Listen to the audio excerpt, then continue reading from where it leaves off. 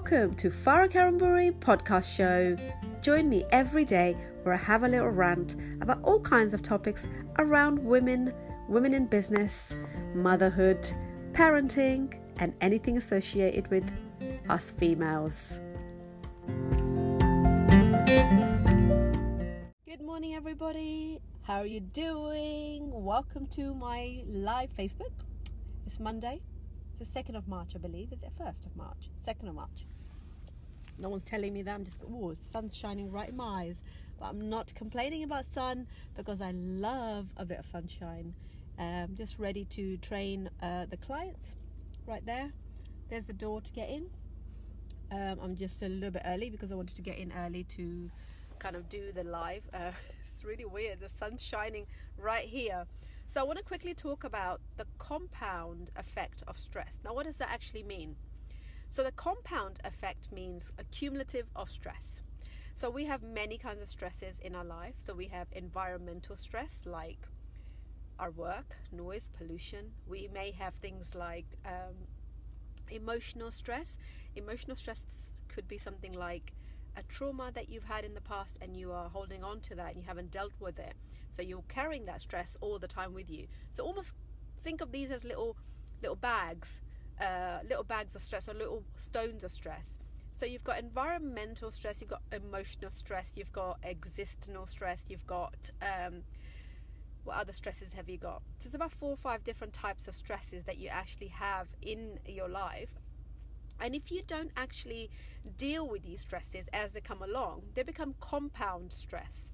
So for example, if a stress starts on Monday and all the way till Friday you are picking up all different types of stress, by the time Friday comes, you've got in your bag, in your backpack, invisible backpack, you've got 7 different types of stress, right?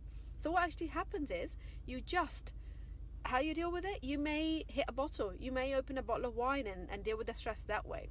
Okay, which you know that is not good for you, and you promise yourself that you're not going to drink as much last week because you're looking after your weight. Or you will deal with it by shouting at someone really a lot, because it's going to all come out. It's like the Coke bottle thing that Juliet, actually, Miss Phillips in our Oxley Park Academy went through. The Coke bottle, the stress continues to gather throughout the week. And then you take and then the gas in this Coke bottle can't contain itself and it just blasts out. So I just wanted to quickly talk about the compound stress. This is something I'm going to be talking about on the Women's International Day, which is coming up on the 6th of March. Obviously subtly putting that in there. If you are free on that day, I would love you to join me at the NetWest Accelerator Hub, which is 300 Silbury Arcade. There's around 160 women expected at this Women's International event. There are 4 speakers, including myself, and I'm talking about how to, obviously we'll talk about my story, my postnatal depression story, but it will also talk about the stress and how the compound effect of the stress time causes you to go into a anxiety mode. Okay, some stress is okay. There's good stress, there's bad stress. Some stress we can't change. We can't change the stress. It's a reaction. What do we do when we get stressed? How do we react to that stress? That's what's the most important thing, and that's exactly what I'm going to be talking about more of. I'm going to give people some tips and tools they can take on that day and actually use that to make their life a bit easier, particularly mums. Now, when you're you're not married, or you haven't got a house, or you haven't got kids, you live a carefree life, don't you? You kind of do whatever you want because there's no responsibility. Then you meet someone, then you suddenly start having some more responsibility. Then you meet this person, you get married, you buy a house, you have a mortgage. Now look at the stress that's coming up. Okay? And if you haven't got a tool in place, if you haven't got any ways of actually dealing with this stress, then you're just going to keep compounding more on top of that. So say, for example, you have got a relationship, but actually you haven't been honest with each other, and you have got issues already, but you're like, oh, it's okay, it'll go away, because you think it's going to go away, but the thing is, it never goes away until you deal with it.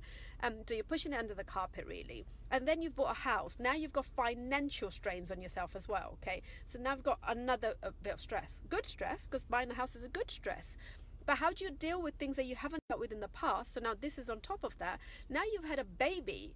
Wow. Okay, things have changed massively now. Oh, don't forget, you've got a full-time job as well, both of you. So you've from going from being a single person to married to buying a house with a mortgage. Now you've got a baby, bringing another baby in the mix, or 2 children, and you are now looking at, you are going to be 40% more stressed than women without kids. Okay, 40% more stress. That is the research that's been done in University of Manchester just recently, and that's what women are really struggling, mums in particular. Mums are really struggling to cope with day-to-day stress. That's why it's so important to actually have some mechanism in place so you can deal with it. That doesn't mean you leave your job. That doesn't mean you stop having kids. That doesn't mean you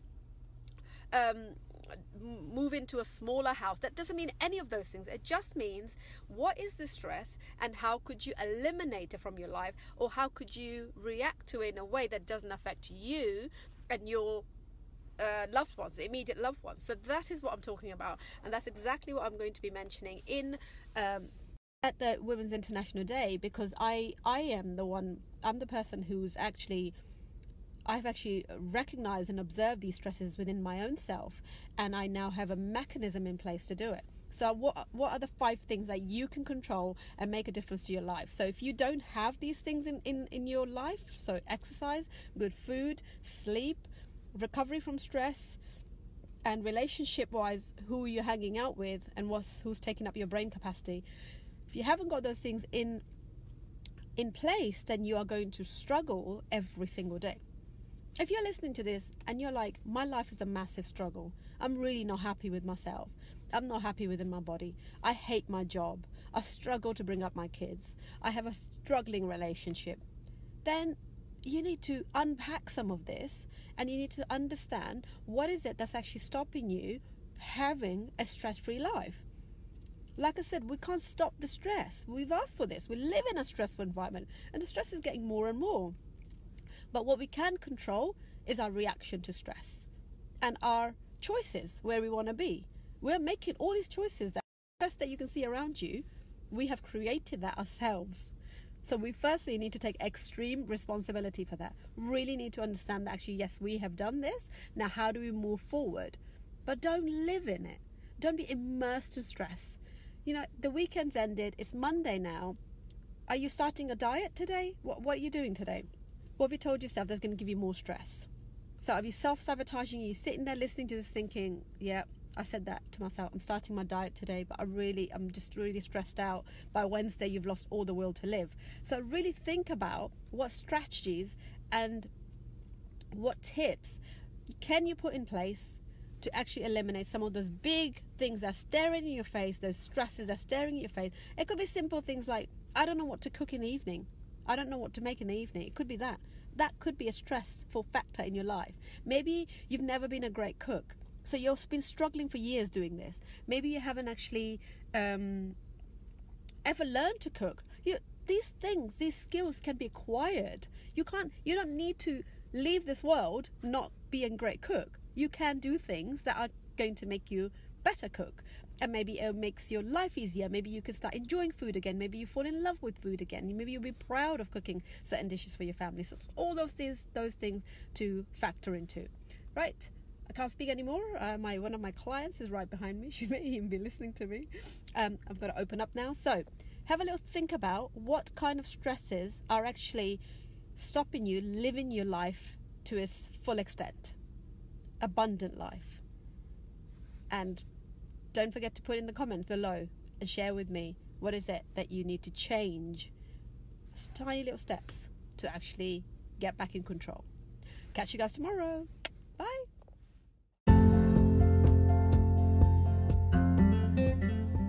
If you've enjoyed this podcast and you have enjoyed my daily rant, let me know, what do you think of that? And also, do you have a topic that you want me to bring up?